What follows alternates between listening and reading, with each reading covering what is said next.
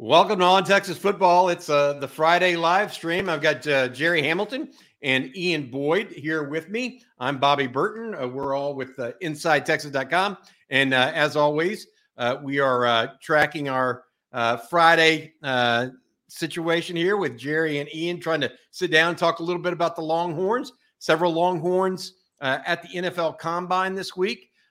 Texas begins spring practice on Monday. It looks like Longhorns getting ready to go for 3 practices this coming week. And of course, the men's basketball team hosts Kansas on Saturday at the Moody in what should be Texas's chance to overcome a 2-game losing streak. And then finally, we're going to talk a little bit of Gary Patterson, the venerable coach from TCU. Sounds like he is stepping aside after this spring. He's going to come back and meet with the players and talk with them and do that sort of thing. But it looks like next year he is likely not to be on the sideline for the Texas Longhorns. Ian, Jerry, how are you guys doing today? Doing well. I don't have to run a 40 and test today, so I'm doing great. Ian, what's your 40, Ian? Like 5'4", 5'6"? I don't appreciate this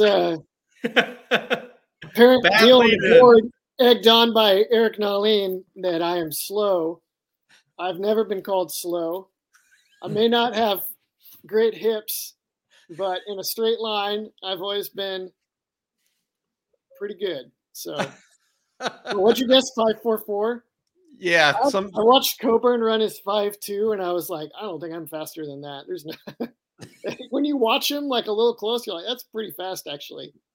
Hey, before we get to all that stuff, I need to say thank you to our sponsor. That's Andy Ludicky over at myperfectfranchise.net. Are you looking to diversify? You may be someone like me that has their hands full in multiple businesses. Well, Andy can help you to diversify by finding you businesses that will fit your time allotment and financial goals. Call him or email him to learn more. That's Andy at myperfectfranchise.net, a good friend of our program here at the live stream. Let's talk a little bit about that combine because Mora Ojomo may have made himself some money yesterday, guys. Yeah, it came in at a good height, good weight, wingspan, hand size, all the things we thought he'd do. 5.04 40, which at 293 pounds, definitely good enough. But yeah, he passed the measurables test in a very good way. Hey, Ian, you follow NFL draft a little bit here. Your thoughts on what Coburn, Ojomo, and even DeMarvion Overshown put up with the 4.56 40 coming from DeMarvion yesterday? Yeah, I mean, I guess he needed to run pretty fast because that's kind of his claim to fame. He's still, even last year, still not like a pure inside linebacker yet. Has not really learned all the tricks of the trade there. So his projection needed to be like, I can stay healthy, which he did. I can run really fast. And can be like a blank canvas for somebody to paint a modern linebacker onto, whether one exists there or not yet. So I think Overshown, he did himself a lot of favors, probably as much by staying healthy as by running that number. But that number is exactly where he needed to be.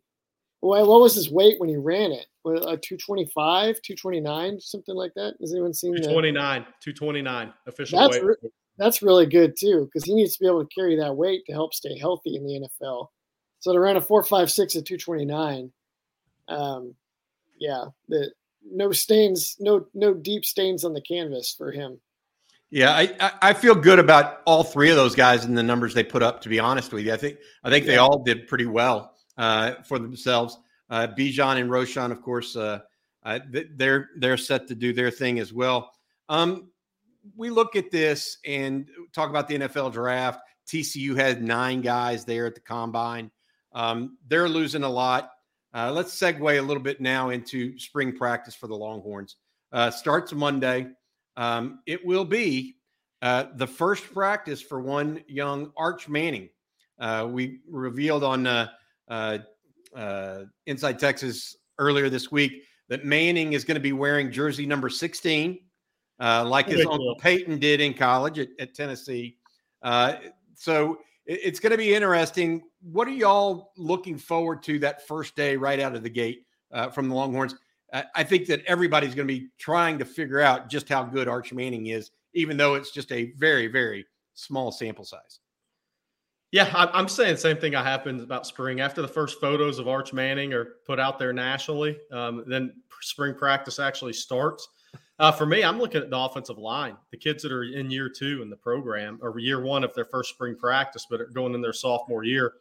Really, the development of those guys physically. I mean, how different is Kelvin Banks going to look? DJ Campbell, by the way, who's perfectly healthy and fine for spring. And Neto, who's been called a physical freak of nature by somebody very, very, very close to the program. So, how are those guys going to look from year 1 to year 2? I think it's going to be pretty significant. And then your guys like Ethan Burke, Jamon Tapp, Bledsoe, who apparently is up to 276 from around 264, and see all those guys. And then some of the guys that we've heard have gone the other direction. Chris Ross, 248, 250 pounds. Hard to believe he was 267 his last game of his senior year. So how do those guys look physically? The big bodies is what I'm looking for. Ian, you're talking about a team that returns 10 starters on offense, 7 defenders on defense, plus adds 2 starters from other programs in Jalen Catalon from Arkansas and Gavin Holmes from Wake Forest. Is this the best Texas looks in the offseason going into its next season in 10 years or so, in your opinion? Yeah, I think you'd have to go back to maybe some of those years like 2013, because going into the year, you had David Ash back. And so before he got concussed early in the season, it was like this veteran offensive line, some weapons around him, and Ash rather than Case McCoy. I think 2013 would probably be the last time when Texas had this much returning talent and expectations. They had a lot of pressure that year because that was kind of max make or break. When you need mealtime inspiration, it's worth shopping Kroger, where you'll find over 30,000 mouth-watering choices that excite your inner foodie. And no matter what tasty choice you make, you'll enjoy our everyday low prices, plus extra ways to save, like digital coupons worth over $600 each week. You can also save up to $1 off per gallon at the pump with fuel points. More savings and more inspiring flavors make shopping Kroger worth it every time. Kroger, fresh for everyone. Fuel restrictions apply. And even 2013, I don't know if they had this kind of talent. You guys think? So you may have to go back to like the peak MAC years in the previous decade. I don't think Herman ever brought a team into spring that looked as strong and promising and deep as this one. Jerry, you think? I can't remember one for at least 10 years. No, I definitely am. That's where I'm coming out as well. Some of those Herman classes, they had some bad injury, like DeGabriel Floyd. Some of those guys, when they recruited him, were highly ranked, but never hit the field. So that may be part of it. But because they did have back-to-back top 5 classes and a quality quarterback. But yeah, I think so. I mean, depth at positions. I mean, the offensive line alone almost makes it. It's been a long time since there's been multiple future NFL draft picks on the offensive line, legitimately in a first-round pick at left tackle. And then the wide receivers, I mean, just, the talent there. I mean, 18 obviously had some really good wideouts, but, the guys that have transferred in, the freshmen coming in, tight end, hadn't been one like this in a while. So that's kind of where I'm taking it. Punter, he's not there for the spring, but a guy that's 4-year starter, 3 or 4 year starter. So yeah, I come out the same way you guys do. I think you got to go back at least 10 years. I feel like, go ahead, Ian, what were you saying? I just laughing that Jerry threw out punter in there. Jerry loves him some punters now. Anyway, he was talking about our guy this past year from game 1, said he was more consistent than Isaac Pearson, and we need to stay with him. And lo and behold, he wasn't wrong. When that changed for me, and none of these guys are him. Bobby, you and I both saw the best punter ever that we'll ever see, Shane Leckler in high school, right? Good, yeah. And I was at A&M game against Rice at Texas A&M, and A&M couldn't score for it. But that guy won the game with his leg, legitimately won the game with his leg. And what Michael Dixon did, obviously, but I mean, it's kind of underrated in my mind, but I'm just looking at experienced guys. Is this the most experienced team Texas has had coming into a season since when? That's another question. I feel like it's set up for Texas. Whether they capitalize on it is a totally different story, and one that I'm hesitant to call out a definite happening. But we look at it, and they've got some pieces to the puzzle this year. They really do. Jerry, I saw Shane Leckler play quarterback in high school at East Bernard for East Bernard, and I saw him at the Burger Center in Austin. And he was playing he was a pretty good little high school quarterback. Yeah. But boy, when he punted, the ball came off his foot, and it was boom. I got to tell one story because we do get into some of this stuff. I want people to understand this about this guy. Bobby, I don't know if you remember this, and Ian, I don't think you saw Leckler at this age, but they were playing, Schulenberg was playing Sealy, I believe, the district in the fourth round of the playoffs. He's in the Astrodome warming up. The ball's leaving his foot at the 50. He's kicking it through the uprights into the net in the Astrodome. You've never seen there were NFL guys that couldn't do that at that time. And you said the sound was different. It sounded, I don't even know the way to say it, but watching a guy in high school punt a ball 75, 80 yards is what it would have gone, but it's just hitting the net repeatedly. And you're just like, how many times in a row is this guy going to do this and not miss-hit a punt? And he never did. It was like watching Steph Curry in warm-ups before a basketball game. You're like, this guy doesn't miss shots. This is crazy. I was going to make that comparison. It sounds like you're talking about Steph Curry. Ian's like, punting isn't that hard. You know what? I probably, if I had lived in Austin, I would have wanted to go early to watch Michael Dixon kick punts. That guy, that is probably the closest that we've ever come to Leckler from what I hear. Yeah, well, the old guys will remember a guy named Russell Erksleben, who was a first-round draft pick, believe it or not, as a punter/kicker of the New Orleans Saints way back, and I think in 1977, 78, 79, that time frame. Hey, you mentioned Steph Curry, so that's a good way to transition to basketball talk, Jerry. Longhorns lost 2 straight now. Bad loss, I thought, on Wednesday. Disappointing loss this past Saturday to Baylor. How do they rebound against Kansas on tomorrow at the Moody? Well, they're getting into a tricky situation now. And when you say, well, they could drop from a 2 seed to a 3 seed, where people are like, well, does it really matter? Well, yeah, go look at the numbers. It always matters, right? I mean, you want to be the ones in the 2 seeds, have a higher probability of moving on. But look, I haven't really changed much. I think there's 15, 16 teams that are good in college basketball, and you got to pull the right bracket. You got to shoot the ball well at the right time. You got to maximize what you do well. There's no great team. I mean, I've kind of been saying it. 4 teams have to get to the Final Four, and somebody has to win a national championship this year. And I'm not claiming Texas is going to get to win a national championship. Even with Chris Beard as the coach, I wasn't claiming that. I did think they had a really good chance to get to the Final Four, because this is as wide open. And I think this is the future college hoops, is with so many guys going to the G League and Overtime Elite League. I mean, I don't think you're going to see great college teams anymore. This is a wide open tournament.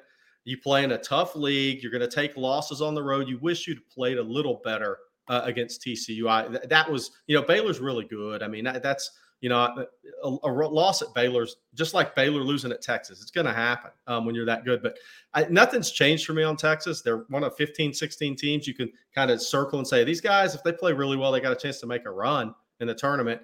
And obviously, for me, the tough thing through this transition has been playing experienced guys as much as possible when you're coaching for your job, right? That's the difference when Chris Beard was here. He could develop Dylan Mitchell and Arterio Morris, and nobody was going to question what he was doing. Texas right now is in survival mode, and they've gone all experience, and you understand why. But at the same time, that's kind of left Dylan Mitchell, Arterio Morris a little bit behind, and they haven't quite maximized the team I thought they were going to maximize headed into the season when the circumstances were different.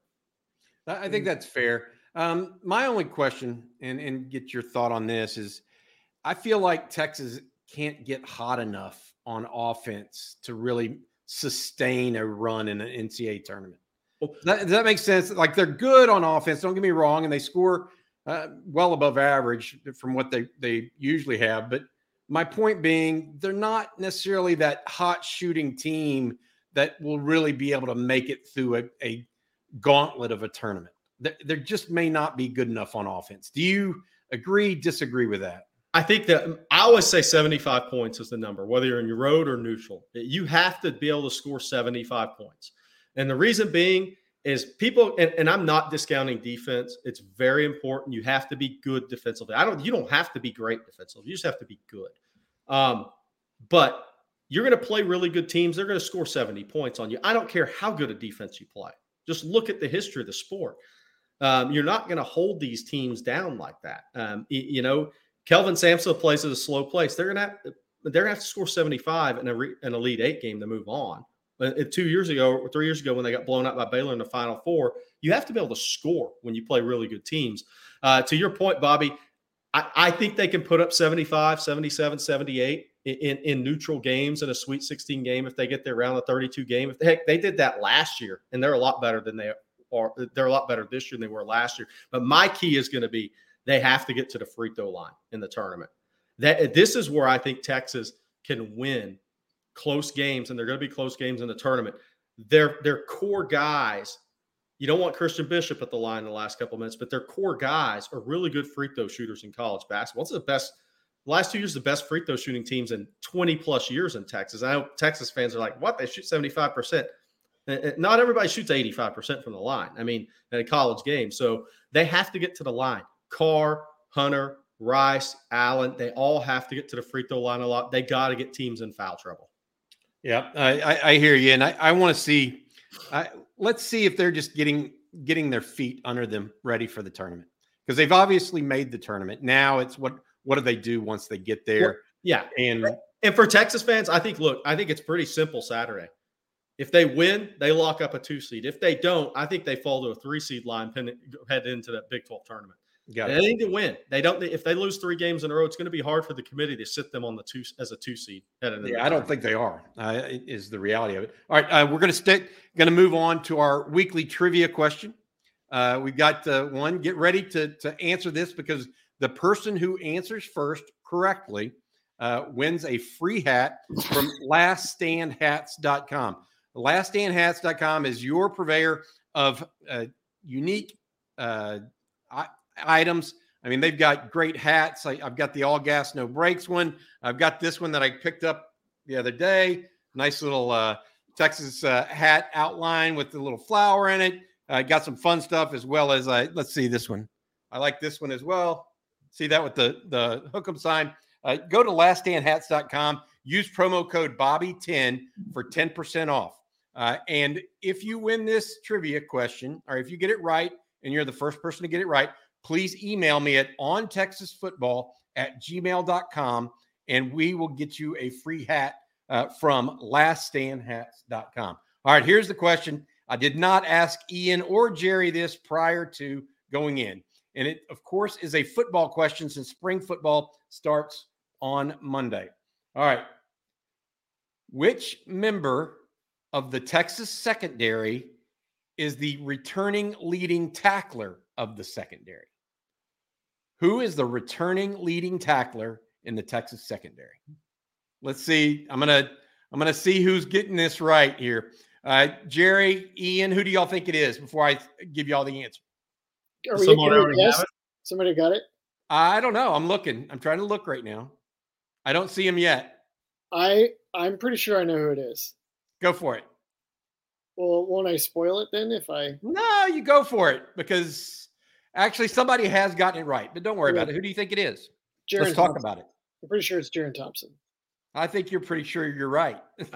Yeah. What do you think? If it's not Jaron Thompson, I missed a lot of tackles by somebody else. What's that? If it's not Jaron Thompson, I missed a lot of tackles by somebody else. Well, it's actually pretty close, guys. Is it Ryan Watts is up there too? No. Watts was a good 30 behind Jaron Thompson. Of course, he plays corner. Jahdae Barron had 78, whereas Jaron Thompson had 83. Which means if Barron hadn't got hurt, he would have been the leader. Yeah, it's interesting that only a few numbers off there, 83 to 78. Congrats, Rehat Duka. Please send me an email at ontexasfootball@gmail.com. We'll get that hat out to you. The rest of the way, we're going to be taking not calls, I guess, but questions from the queue here. Our producer, Matt Hutchison, has got those ready for us and getting ready to get going. We're also going to talk a little bit about Gary Patterson and his departure, or soon to be departure from the Texas program as well. Let's go ahead and get this going and really start right here with update on Devin Sanchez. Talk a little recruiting. Just to be clear, he's the guy out of North Shore. Isn't he a 2025 corner? Yes. Yeah. That's a long way to go, but let's answer Rodolfo's question. 2025, look, Texas is in a good spot with Devin. I think he's a kid that ends up staying close to home at the end of the day. Been over the North Shore a few times from freshman year on. Obviously, Coach K, they just lost their head coach. I'm interested to see kind of what happens there, because he was a great disciplinarian at the high school level. Anybody followed North Shore. But Sanchez is an interesting guy, listed at 6'2". He may grow beyond that. He may end up being a 6'3", 6'4" guy that could weigh 190, 200 pounds one day. But maybe similar to kid 2024 Selman Bridges in that regard, who just kind of keeps growing. Now he's 6'4". Kind of the question at North Shore is this kid going to grow out of corner? He hasn't to this point. Really good player, really good hips, does all the right things. That's the big thing that I was asking about watching at North Shore, and I've been over there, is because they've had some really talented guys that haven't. But he's done all the right things. He's been in all the weight room workouts off season. He's taken it serious. So he's a quality prospect. He's going to be, look, he's ranked 24th nationally in the industry ranking for On3. I don't know where he's going to finish. He'll be finished in the top 50, though. But Texas is in a good spot. He's been on campus once. He'll be on campus again, I think, either for the spring game or sometime before June. And I know he'll be on campus in June. All right. Good stuff, Jerry. I appreciate that. All right. Next question. He's going to follow Coach to Rice. I don't think that's happening. Next question here from Avishal Schiff. Realistic expectations for Quinn this year. What do we need to see in spring to know he's on track, showing leadership a given? Ian, I want you to take this one. I don't know if we're going to see anything in spring that will tell us for sure. Maybe the complexity of what he does in the spring game and how well he handles it. But he dropped a dime on that bomb to Isaiah Nayor, and it was like, great, we're set. And then never saw that in the regular season. So I don't know. As far as expectations, I think Ewers could make a leap that would put him still far below where he needs to be in the NFL. But if paired with a good run game, could see him drop huge numbers this year, 3,500 yards, something like that, 3,000 yards, 20 touchdowns, and have a big season. So I definitely think that is realistic for him with the weapons he has around them. If they can find anybody to run the ball behind this line, which they will. Got it. All right. Next one. Let's go to this one, Jerry. This is for you. All right, wait, where did I get it? Right here. Because you had a idea here. Worthy will have a bounce back season. Mark my words, 1,250 yards and 12 TDs. I don't know if I agree with that, but he could be pretty good. Yeah, I don't know about the yards, because I think there's more targets this year. And, A.D. Mitchell, freshman coming in, that'll hit the field a little bit. But I expect Worthy to have his best year, because it's the year he wants to go to the NFL draft. And coming off of last year, it's kind of perfect timing. He has Chris Jackson coming in. I think we talked about the timing being great for Chris Jackson. The timing's great for Worthy too. Chris Jackson's coming in. A.D. Mitchell transfers in so he can be the guy that runs verticals, and they can get down the field with the guy that makes the plays on the 50-50 balls.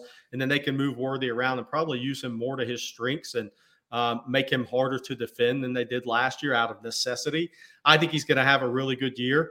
I don't know if anybody's putting up 1,250, but I could see 12, 13 touchdowns for sure. Yeah, I could do. I think the touchdowns is different, and I do believe A.D. Mitchell is going to be as good or better than most people anticipate. I think that the Georgia offense they had so many weapons, and they could run the ball, they could throw the ball. He was not a focal point of it last year, in part because of his injury. He was expected to be a bigger part of it last year until he got the injury. So the word on the street in Austin is that A.D. Mitchell is legit. So whether or not Xavier Worthy has that sort of season, I think is contingent upon how A.D. Mitchell plays and also the return of Isaiah Nayor at the same time. All right, next one from Joel McWaters. How often does Texas's large NIL pool keep 2s and 3s from transferring elsewhere for more playing time? I'm going to take that one, guys. Right now, it's not to that point. So we're just a year and a half into it. We don't know what NIL will look like 6 months from now, even 3 months from now. I know for a fact that Texas is planning for these issues, and not just Texas, but schools around the country are planning for it. Jerry can tell you that as well, based on what he's heard. But we don't know how it'll all pan out. There will likely be some transfers at the end of the spring training. That's just normal. But at the same time, I don't know that Texas is necessarily concerned about some guys versus others, et cetera. There's been some good progress in the NIL front. The Pancake Factory was a big success. There's been some recent success. I think I saw the quarterbacks, including Malik Murphy, for example, out at an event for the Angels foster care group out of Austin. That sort of thing is just always going to be helping because it keeps players engaged and it makes them understand that Texas is a bigger brand than maybe a second-tier school that's not going to have those level of opportunities. And this leads into another thing that I think is a great discussion point. Seeking the truth never gets old. Introducing June's Journey, the free-to-play mobile game that will immerse you in a thrilling murder mystery. Join June Parker as she uncovers hidden objects and clues to solve her sister's death in a beautifully illustrated world set in the Roaring '20s. With new chapters added every week, the excitement never ends. Download June's Journey now on your Android or iOS device or play on PC through Facebook Games. The portal, we're getting into we've had enough experience with the portal now that I think these kids are seeing just because you transfer doesn't mean you're going to get to go where you want to go or where you think you're going to go. And I'm interested to see the portal in future years combined with NIL at the major schools, because if you're a quarterback, yeah, you can transfer and do well. But if you're not, I mean, there's no guarantee you're going to the school you think you are. And I think kids are starting to realize that. And it's causing some kids at these major schools to stick around at least a semester, maybe a year longer than they previously thought, because the options that they all think they had coming out of high school aren't necessarily there when they hit the portal. No doubt. All right, Jerry, I'm going to stay right here with you. So yeah, keep going. We're doing nothing but questions and answers, probably the rest of this time here today on the live stream. Jerry from EChem, is Texas going to offer the rising OT prospect? I think his name's Weston Davis from Beaumont United. He's one of the top 10 ranked players in the state of Texas by the industry composite, but not by On3. Where are you at on this guy, and where's Texas in their involvement with him? Yeah, I mean, Texas has shown interest in him. That's Bo Davis' school, recruits Golden Triangle. He's been down there. I went to United this year for practice, watched Weston. I've been to United for basketball a couple times. He's on the varsity basketball team. He's an offensive tackle prospect with basketball feet now. He's a talented kid. That LSU offer is really big for him. I know A&M recently offered him. We'll see if Texas gets him on campus here. Look, I put out on Inside Texas, Mekhi Saina, the offensive lineman at Arlington Martin, is a guy that Texas is trying to get on campus right now. I could see them getting Weston on campus and take another look at him. But the longer how big is the guy from Arlington Martin? 6'5", almost 6'5". Let's see at the Under Armour Combine next weekend. But I bet he measures 6'4.5", probably 285 to 290. He's an interior kid that plays tackle, really aggressive kid. Really, he's got some nice anger on contact. Weston Davis, a kid he's interesting because he may not fit the large human profile that Texas really likes, but he's a really good player. He's kind of like Casey Poe up in Lindale, who I think is a really talented kid. Weston Davis may not have that 340-pound tackle frame, guard frame that Texas is really recruiting right now. And that could really be the difference between Texas really going after Weston and not. But they've taken a look. They've evaluated him. The evaluation continues. Bo's been through that school multiple times, having been down at Beaumont United and asking around. Okay. Thank you there. Jesse Wyatt, thanks for the super chat here. His question, is Texas in on Longview safety Willie Nelson, who's a stud DB and just committed to Oklahoma State? Also, I like Taylor Tatum over Jarrett Gibson for the Longhorns. Tatum, of course, at Longview High, Gibson down at IMG in Florida. Jerry, I think they took a look at Willie Nelson. Yeah. Great name, but did not offer him a scholarship. They did offer Taylor Tatum, the running back, a scholarship, as well as Jarrett Gibson. Gibson is rated higher than Taylor Tatum at this point in time. I'm not saying one or the other. Tatum, however, is also entertaining playing baseball. And so that could actually move him one way or the other in the pecking order if you're a college football program. Yeah, Texas had Willie Nelson at January 21st, Junior Day. Like you said, they didn't offer him. Really good player, maybe a little undersized for what Texas is looking for, but he's a really good football player. He's a productive player. I expect him to be a really talented player at Oklahoma State in the secondary, wherever they play him, corner, nickel, wherever they end up playing him, safety, undersized safety. I mean, look, Antoine Winfield came out of the Woodlands. Antoine Winfield, the name, and he wasn't highly recruited. He went to Minnesota, and look at him now. He was a 5'9" nickel safety. And I'm not saying Willie Nelson's that level, but I'm also saying there is some similarity there in how their recruitment went. As far as Jarrett Gibson and Tatum, Tatum, the whole baseball thing, if it was really, really close, that pushes Tatum down for me a little bit, honestly. I mean, look what's going on with Deuce Robinson's recruitment. And this is more of a college baseball and football deal, so you're missing spring practice. I don't know. I mean, it sounds great for all these kids. I think it's really tough, especially with the talent level Texas is going to be bringing in at the running back position. But again, Jarrett Gibson, look, wherever he ends up, I don't think he's as talented as Cedric Baxter a year ago, but he's still the number one ranked running back. He's from the state of Florida. He's at IMG Academy. Choice has been recruiting him for multiple years. That's where they're headed. And if I had to put an RPM in today, I'd put it in for Texas and Gibson. Wow. All right, how do you like the Arizona kid? I like Christian Clark. Yeah. I'm not sure I love him, but I like him. I'm not sure I love any of these backs. I like a lot of them. And if any kids are listening, doesn't mean I don't like you. I think you're all really talented. But, there's not one guy I'm like, this guy is the one, and he is the guy that everybody in America needs to be recruiting. I haven't really necessarily seen that guy yet.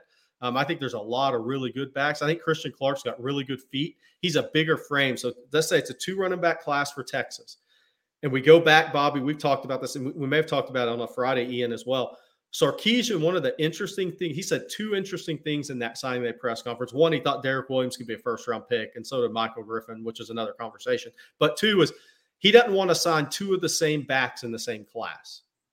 And if you look at Gibson, Tatum, James Peoples, they're all very similar body types. Christian Clark's a bigger frame kid. They offer Kedron Young from Lufkin, who's even a bigger frame kid, 5'10 and a half, 220. Christian Clark's a 5'11 and a half kid, but a frame to carry 215, 220 pounds. And like a Jarrett Gibson's 5'10 and a half, 195, 200 in that range. And he's going to tap out at about 205. He's a really rocked up young kid going IMG. All right. Need to say thank you, Jesse, for the super chat and the question. We're going to be getting back to everybody's questions. Please get in the queue if you want a question answered. And Jerry and Ian, myself, we'll be taking those the rest of the way here about for another 20, 30 minutes here. But first, I want to say thank you to our sponsor of the Longhorn live stream every Friday is Andy Ludicky. Stuck in the corporate rat race with 2 weeks PTO and no control over the money you can make or your schedule in general, call Andy. He will take you through a process to help find a business that will fit your skill sets and financial goals.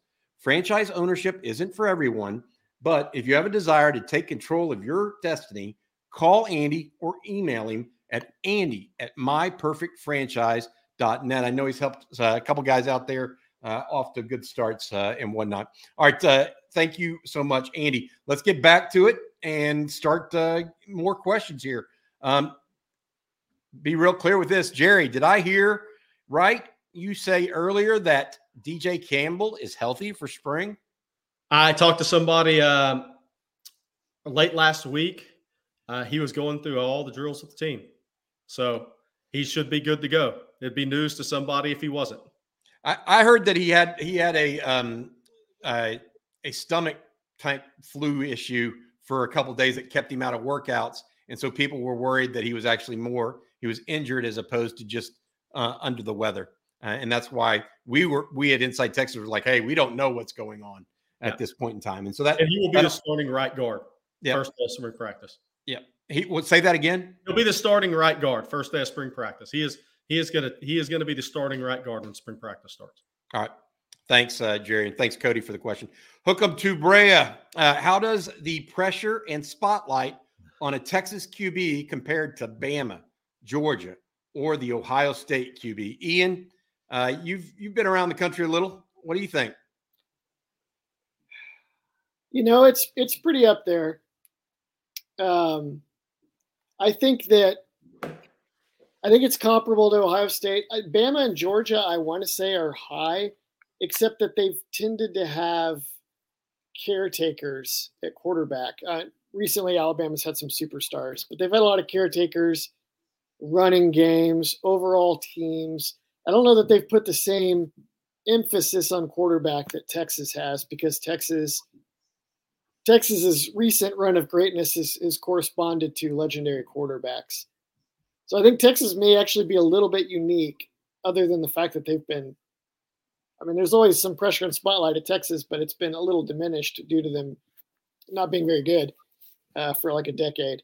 So I think it might be comparable to Ohio State right now. In Ohio State, it's important to remember that, Ryan Day loses to Michigan twice after Ohio State had beaten them like 20 times in a row or something nuts.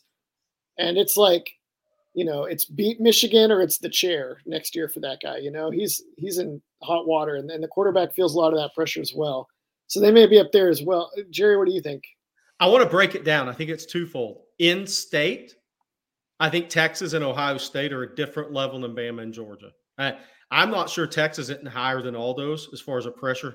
The quarterback of the Dallas Cowboys, the quarterback of the Texas Longhorns takes a lot of freaking heat in the state of Texas. Okay. Yeah. I mean, that's just, I think it's maybe on a different level. More people in the state. Yeah. Bigger exactly. fishbowl. And look, and here's the thing. It's such a high school football state. Quinn Ewers he's known more to people coming out of high school than Jacob McCarron was coming out of Mobile, Alabama, St. Paul's, right? I mean, it's a little different. The size of the state, high school football in this state, the media coverage of the state. But I'll say this, and I think nationally it's a push. I think Ohio State's got some unruly fans that are probably make it really tough. But I think the next few years, with Quinn Ewers entering year 2, Sark year 3, Arch Manning on campus, Texas is going to be number 1 in this discussion. I think there's going to be more pressure on the Texas quarterback starting next season, then moving into the SEC than any other school. There's also more expectation, I guess, to build on my earlier point. There's more expectation at Texas in particular that it's the quarterback that gets you out of the hole. Whereas Georgia and Alabama don't think that way, which is probably partly why they haven't been in any holes this deep in a while, right? Well, your point also about caretaker. I mean, they had David Green, Stetson Bennett. That's what he really is. I mean, now he played above his head at times. Don't get me wrong. But other than Matt Stafford, I mean, Jake Fromm wasn't anything. They went with Fromm over Justin Fields. Think about this with Georgia too. The most heat Kirby took at quarterback was Trevor Lawrence goes to Clemson, right? And Mark Richt took a lot of heat because Deshaun Watson went to Clemson. But then Justin Fields transfers. Georgia fans are up in arms. He won the 2 national titles. Now nobody's going to say anything forever, right? But he took more heat for who he didn't get or didn't play than who actually played quarterback on the field. That's a good point, Jerry. Very good point. All right, let's keep going here. Will JT Sanders, this from Freelance Society, will JT Sanders have a better college career than David Thomas? David Thomas is interesting to me because he's a tremendous player, first of all. But all but one of his years was alongside Bo Scaife, who himself was a tremendous player and a longtime NFL guy. That being said, I think it was either Mac Brown told me this or Greg Davis, and I can't remember which one I was talking. They told me that David Thomas did not drop a single catchable ball his senior year. With threats to our nation waiting around every corner, adaptability is more important than ever. When conditions change without notice, quick strategic thinking is crucial. And with obstacles consistently impending, determination is essential in overcoming them. It's this willingness, decisiveness, and resilience that sets Marines apart. With our fighting spirit, we don't just fight battles, we win them. Marines are the constant our nation counts on to fight the unknown. And through adaptable problem solving, we do just that. Learn more at marines.com. I can't remember. Yeah, I mean, I'm just telling you. I don't remember whether Greg or Mac was the one telling me that one time. But I was like, I mean, that's just unheard of. And I think he was his team's second leading receiver or third leading receiver behind Shipley and Cosby that year. I think it's a great point. Look, JT Sanders is going to be a higher draft pick. Will probably have a better and longer NFL career. Is going to test better. You know what made David Thomas a great player to me? His feel for the game. The guy never fell short of the first down on third down, right? Think about the plays he made, falling forward, knee not hitting the ground, the move a chain, national title game, whatever, picked the game. He had and whether it was special teams, whether it was blocking, he had such great feel for the game of football. I think he has instinctively, he's as good as it gets. JT Sanders is better because of the upside, if that makes sense. I agree with that. David Thomas impacted winning in big ways in critical situations. Yeah. In pure stats, JT Sanders last season, this last year, was equal to David Thomas's senior year. Yeah. They both had about 50 catches, 600 yards, 5 scores. I just looked it up, which is, I thought Thomas was going to be higher. But the way they built that 2005 offense around David Thomas was really special. Like, they made the spread passing game work with Vince Young, with David Thomas running 2-man combinations with the slot that Vince Young could read and deliver and got really good at. They put teams in hell when teams wanted to play 4-3 defense against the spread. Yeah. And then they would have a linebacker in conflict with, do I cover David Thomas on an option route, or do I stay inside and keep my eyes on the greatest scrambling quarterback we've ever seen? And that was an impossible dilemma for teams. So the current Longhorns have not built their offense around JT Sanders in the same way that the 2005 Longhorns did with Thomas. But he is more talented, and he's already matched him in stats, and he'll probably blow him away in stats next year. So if he's a bigger emphasis next year, then the answer could be yes, I guess, to make a long answer short. Okay. I like this question a lot from King Me. Which positions scare you if the backup has to start 4 to 5 games this year? I'll start with one: safety. Yeah. And Jalen Catalon or Jaron Thompson goes down. I think Michael Taft's ready. Keaton Crawford, he just didn't look natural in coverage ever. Looked indecisive, unfortunately. And I don't know that B.J. Allen and or Austin Jordan or Larry Turner Gooden are going to be ready. Ian, do you have one that you think of? Jerry, you have one? I was going to start with safety. I'll take linebacker too. Middle linebacker particularly. I don't know what it looks like if Jet Bush plays a whole game. The way he looks good when he goes out there, but he's generally not getting targeted much because his snaps are sporadic. So I haven't seen teams try to put him in the in the swivel with putting him in space and stuff. And then will linebacker too, like, is David Benda the starter? Because then the backup is going to be some talented young guy that couldn't beat him out and may not be ready. If he's the backup, then maybe they're in better shape. It just kind of depends on how that works out. But Mike looks really scary if they lose Jalen Ford. And then quarterback, probably not the best thing if they lose Quinn for 4 or 5 games. I'm going to say if Tavondre Sweat goes down, there's just large human experience. What's behind him really messes up a rotation. forces you to play a freshman a lot of key downs. So we're all have a different and then my fourth, and I can't leave it out, is if the Stanford punter pulls his hamstring. Who knows what happens after that? Jerry's on a roll today with the punter. Hey, there's no Trejo this year backing up, that can take the job. So that guy better stay healthy. I gotcha. That's a good one. All right. Do you remember when Cameron Dicker got like a targeting penalty or something? And it was like, oh my God, there's what's going to happen here? A third of the team has just been wiped out. What are you doing? Yeah. That's a good question. Next question from Fabian. Does Texas bring in other head coaches or another head coach to replace Gary Patterson? We haven't really talked about Gary in this segment or this live stream today much at all.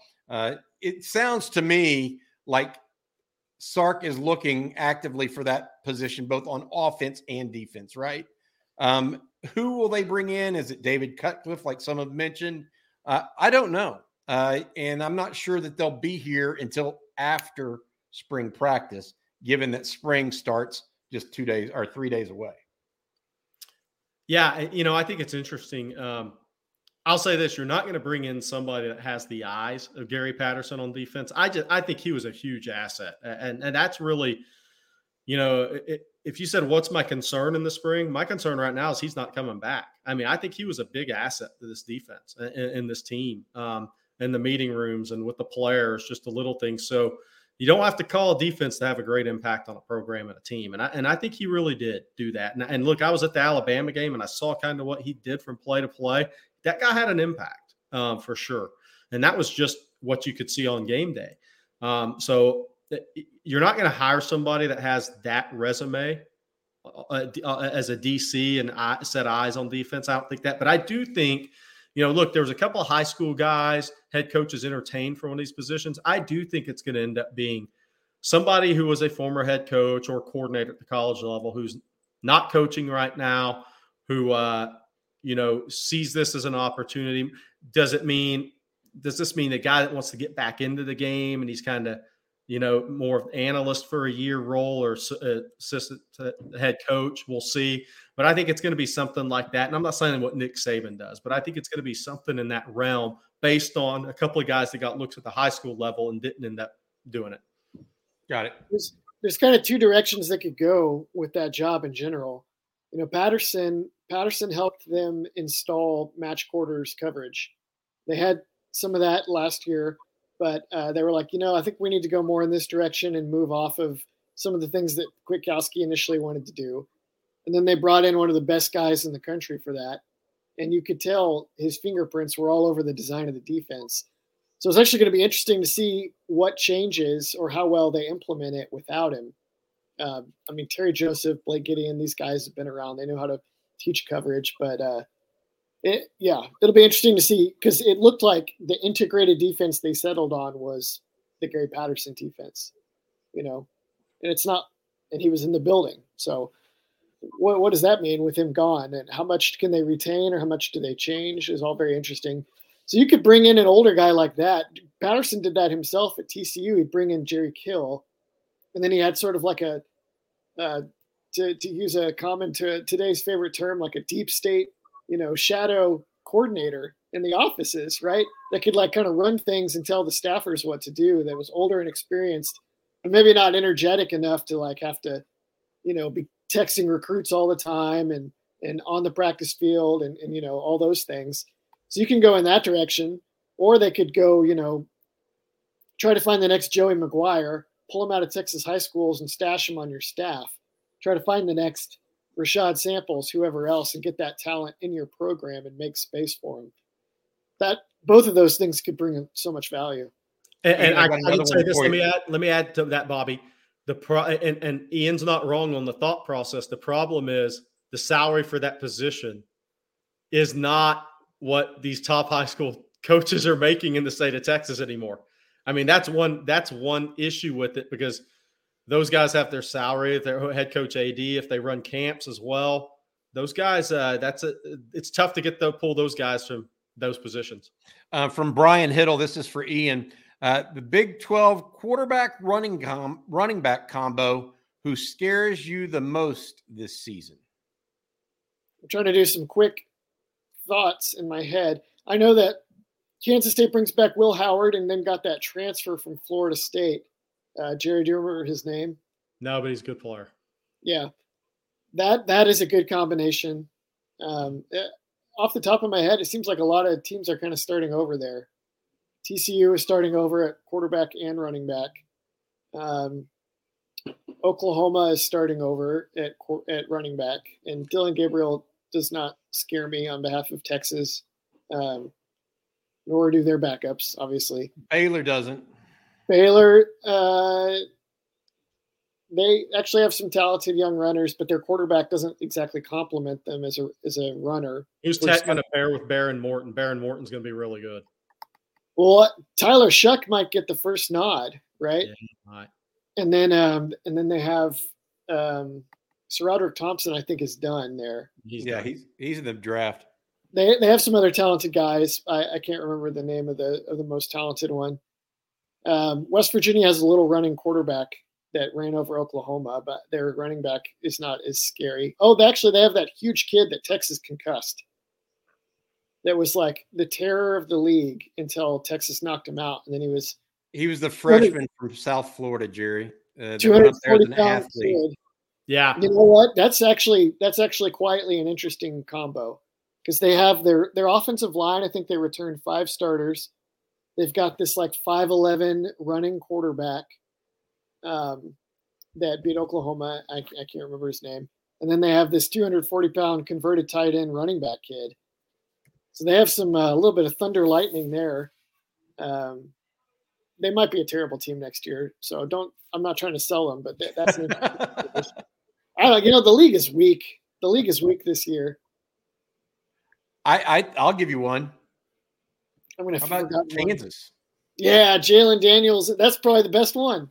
That's the best one. Jalen Daniels and whatever their kid is really good. The guy from Dallas, the really shifty guy, Jerry. Can't remember. Yeah, I'll tell you what I was looking at. John Rice Plumlee and the back that's returning at UCF. Yep. I mean, Plumlee and the running back. They had 2 backs. One graduate returning running back rushed for 800, and Plumlee rushed for 850 himself. I mean, so that might be the one. Actually, a lot of experience there. They're similar to the West Virginia combo, but probably you trust Gus Malzahn to be consistent with it. They have like the left tackle from Alabama transferred there. A couple other transfer linemen. They're going to be an interesting team. I got to say thank you to our sponsor, Andy Ludicky. We have a couple time for a couple more questions. First, I want to say thank you to Andy Ludicky of MyPerfectFranchise.net. Stuck in the corporate rat race with 2 weeks PTO and no control over the money you can make or your schedule in general? Call Andy. He will take you through a process to help find a business that will fit your skill sets and financial goals. Franchise ownership isn't for everyone, but if you have a desire to take control of your destiny, call Andy or email him at andy@myperfectfranchise.net. Want to get now to Freelance Society? He had one. I feel like this Texas team might be better than the team that will enter first year of SEC play. Lots of players leaving after 2023. Time to win is now. I agree. I mean, look, I think you're set up with a good freshman class and a good sophomore class right now. But, frankly, Jalen Ford leaves. 2 or 3 year starters leave in the secondary. You start losing guys. If you lose almost all of your top receivers potentially next year, with the exception of maybe Jonte Cook, if he is a top receiver this year. I think the first year in the SEC right now could be difficult for the Longhorns. Of course, we can't account for the transfer portal. Well, that's what I was going to bring up. Is Texas going to be more inviting to kids transferring because they're now going to be in the SEC? I think they are. So I agree on the surface. The time to win is now. I agree with Ian. The Big 12 is not very good. You have the best returning team in the Big 12 is talent and everything that goes with it. This should be a year to go from 8 wins to 10, 11, or 12. It should be. that first year in the SEC is interesting because to me, a lot of it is going to be impacted on what happens this year. If Texas wins 10, 11 games and they start to be seen, okay, Texas is back. Here we go. They're moving to the SEC. And when these kids jump in the portal, I think Texas is going to be more attractive because of what they're losing off a 10, 11 win team if they get there and head into the SEC than Texas has been to this point. So I think the portal action is going to be even better for Texas moving to the SEC. I think the time to win is now, but I think the team in the first year of the SEC might be better than this year's team. Why is that, Ian? Because the way that they've been recruiting on the lines is going to need until then to really reach fruition. And the way that they've recruited in the secondary or the wide receiver, I don't think they're going to lose that much pace there from departing graduates. So, the first year, there may be 1 year where they need to kind of get their bearings with a few younger players. But then to Jerry's point, they could just solve that with the transfer portal. Like Mike linebacker, are they going to have somebody who's ready as a Mike linebacker, or will they need to go to the portal? But a lot of those positions like edge or offensive line, they are going to be loaded. Like they're going to have Kelvin Banks back and all his year 3 then 2022 class compatriots. I think that team is potentially better. Well, to Ian's point, Bobby, what'll be interesting is who are the hits? Who's going to be the hits? Are the highest ranked guys going to be hits in the 23 class? If they are, then Ian may be right because we've seen what the 2022 guys, some of those guys were hits out of the gate, right? And we're going to see some of the other guys come on. So if the number 5 ranked class looks really good, if the number 3 ranked class looks like it's going to have similar success as far as guys panning out and we have some big hits in those classes, then, it could surprise us. But they're going to have to hit defensive tackle pretty hard, have some impact guys there. That'd be the concern. Here we go. Taylor Otterbein. This is probably going to be our last one for today. Where do you think you will see the biggest impact of new wide receivers coach Chris Jackson on the field for Texas? I think I'll just toss it out there, not really knowing Chris Jackson, but watching a lot of stuff, studying up on him. And I think it's true for anything. I think there has to be a healthy respect, a little bit of fear for your coach. And if the Texas receivers have that, as talented as they are, and as many, I don't want to say egos, as personalities, if those guys have a little bit of healthy fear for their wide receiver coach, then this group could be really, really good. I think they just need. Look, they got to stop dropping balls. That's kind of my point. You can't maybe for the action, right? And you have to watch. You can't. You don't want to look over to the sideline after you drop the ball to see Chris Jackson. I watched in the Irwin Center when these kids would turn the ball over and they had to look at Chris Beard, and it was a fear. And you got to have that somewhere. All right, last one. I want to ask this one of Ian.